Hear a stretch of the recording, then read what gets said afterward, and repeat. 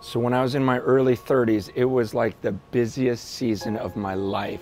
You know, thousands of people coming to the church. I had a few kids, and my life was just busy. And I just felt like, but everything in me wants to get away and be with God. Because I've never been on a trip where it's just me and Jesus.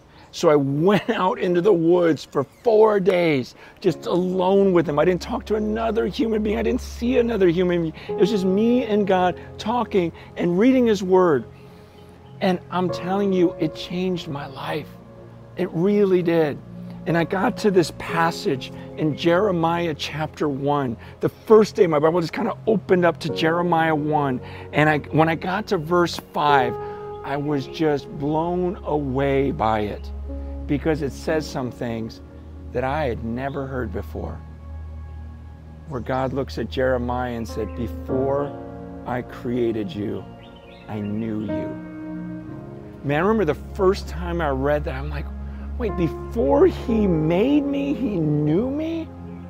And then he says to Jeremiah, before you came out of your mother's womb, I consecrated you, and I determined that you would be a prophet to the nations. I appointed you a prophet before you came out of your mother's womb. The reason why that's such a big deal is I started thinking, God, is this true of me?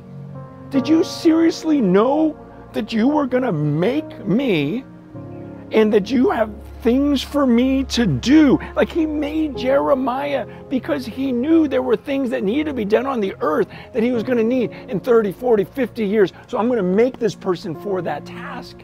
It's like in Ephesians 2, when he says we are his workmanship and we're created in Christ Jesus for good works, which he determined beforehand that we should walk in them.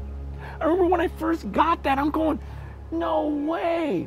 So God, you knew what you were doing when you made me? And you knew that there were things on the earth that needed to get done, and that's why you made me? And you made me for those things? This is such an important truth for us right now. That means that God knew that you and I would be in Hong Kong right now during the time of the protest, during the time of the pandemic. And he says, there's something you're supposed to do. I made you for this time. Do you believe that about yourself? Because I'm telling you, I started to forget these truths. I started listening to what other people say about me and what I think about myself rather than what God says in his word about me. That I'm not destined to this average life and just kind of survive this time, just get through. He goes, no, I made you for something so special. It's like when Moses was like, whoa, but I don't speak well. And God says, who made your mouth? I made your mouth. Are you saying I messed up when I made your mouth? We can all look at ourselves and think about all the things we can't do well. And God says, no, I put you here at this time. Man, sometimes we have like this disconnect where we read the Bible and we go, oh, isn't the story of Esther so awesome? Where she just goes, I think I was made for such a time as this. We go, yeah, Esther. But then we don't believe it about ourselves. We don't believe, wait, I was made for this time. You guys, we have to believe these things. Jesus did not die on the cross so that you and I could live ordinary lives. He died so that my soul could be cleansed, so that my body could become completely clean, so that his Holy Spirit would enter into me. And just like I wouldn't dare ever refer to Jesus as just an ordinary guy. None of us would. Are you kidding me? He was a man and somehow he was God all at once. You can't call him ordinary, but don't you understand? That's what he's saying about us now. Like right now, you're looking at a person who is not just a person. Somehow God is in me, and there's a sense in which I am like God and man all at once. His Spirit dwells inside of me. It makes no sense then if my life resembles a person who does not have the Holy Spirit in them. Look at your life now. Is it ordinary? You guys, we have to be careful of this, because in Hebrews chapter 10, verse 38, it says, my righteous one shall live by faith. And listen to this, if he shrinks back, my soul has no pleasure in him. Oh, I hate that phrase. God says, if he shrinks back, my soul has no pleasure in him. I go, God, that is the last thing I would want. You guys, it makes me think about the 12 spies in Exodus. Remember how they're sent into the promised land, the promised land, where God says, I promise you, this is your inheritance. And you got Joshua and Caleb, they come back and go, man, the place was amazing. But then the other 10 spies, they said, there's no way. There is no way we can pull this off. Think about it. These guys were huge, and there were so many of them. We're not just going to walk in and take over their land. See, they started reasoning. They started using their own logic and going, wow, look at them, look at us. This isn't going to work. And remember, God gets furious with them. And he says, every one of you are going to die in the wilderness now. Because you didn't believe my word. I told you, with me, you could do this. And you didn't believe me. So all of you will die, except Joshua and Caleb. They're going to the promised land with me.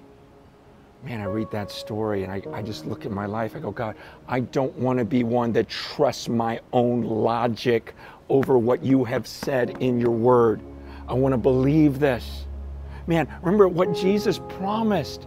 Jesus promised, he says, I'm going to build my church. And the gates of hell won't stand against us. He promised that one day he would build a church that was so united, where their love was going to be off the charts, like what no one had ever seen, and that they would do these miracles, these supernatural things. Man, and that's exactly what happened. Man, you read about the church in Acts 2 and Acts 4, and it talks about how they were of one mind, one heart, one spirit. He goes, all the people, man, they didn't consider, not a single one of them considered their own possessions their own. Like, this is mine, this is mine, this. No, they go, no, whatever. Whoever had a need, they would take care of it.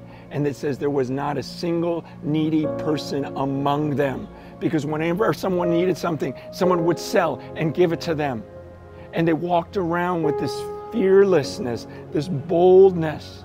And it says that miracles began to happen, and everyone was feeling a sense of awe.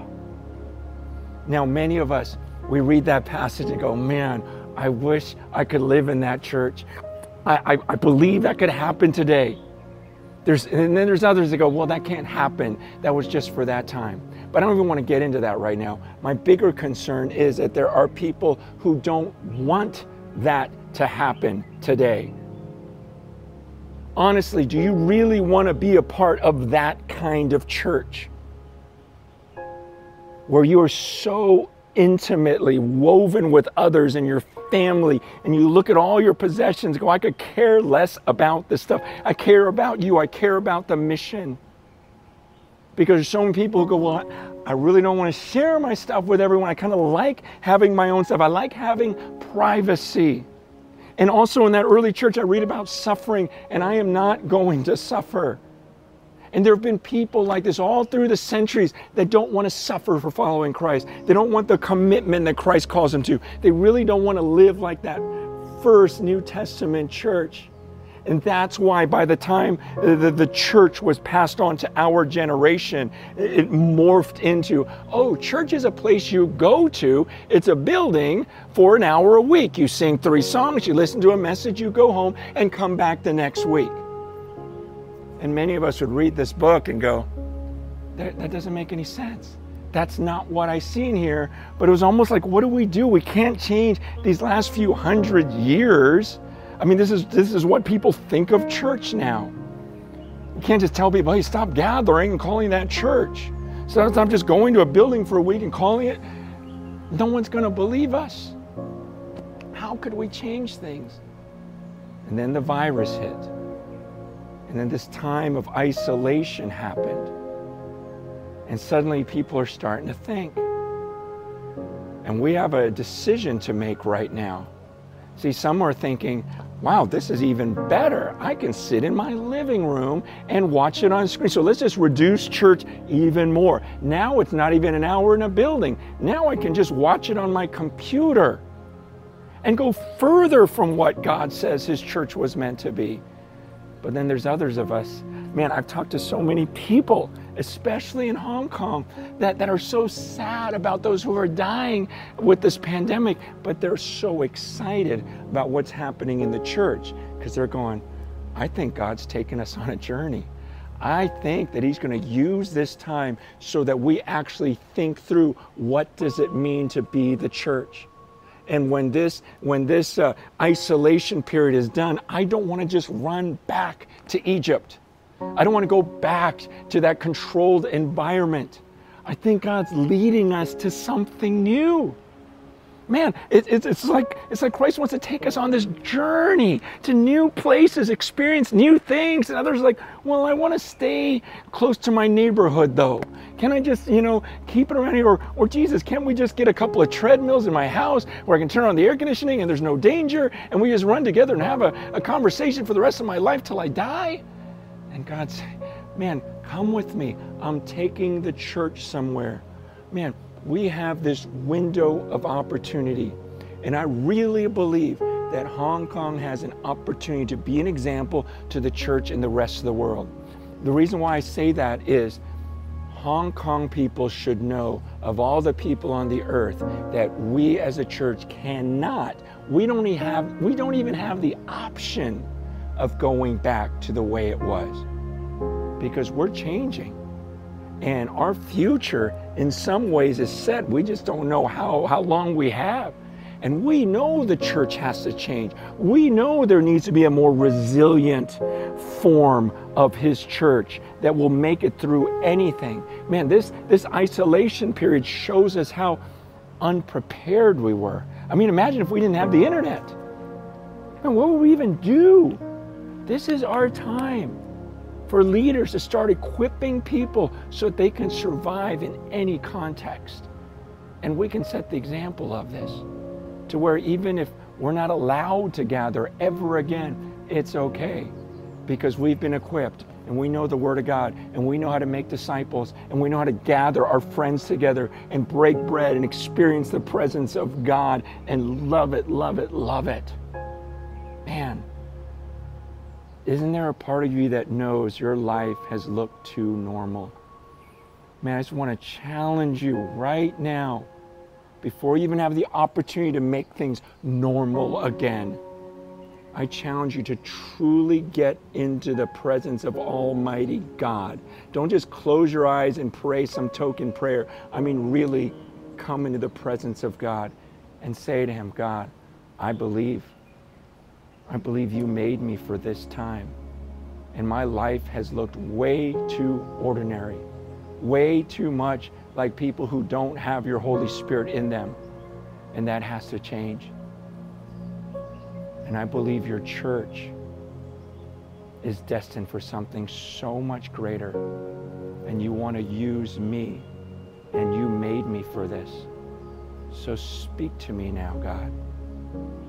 Show me what you want me to do this week, this day, in this season.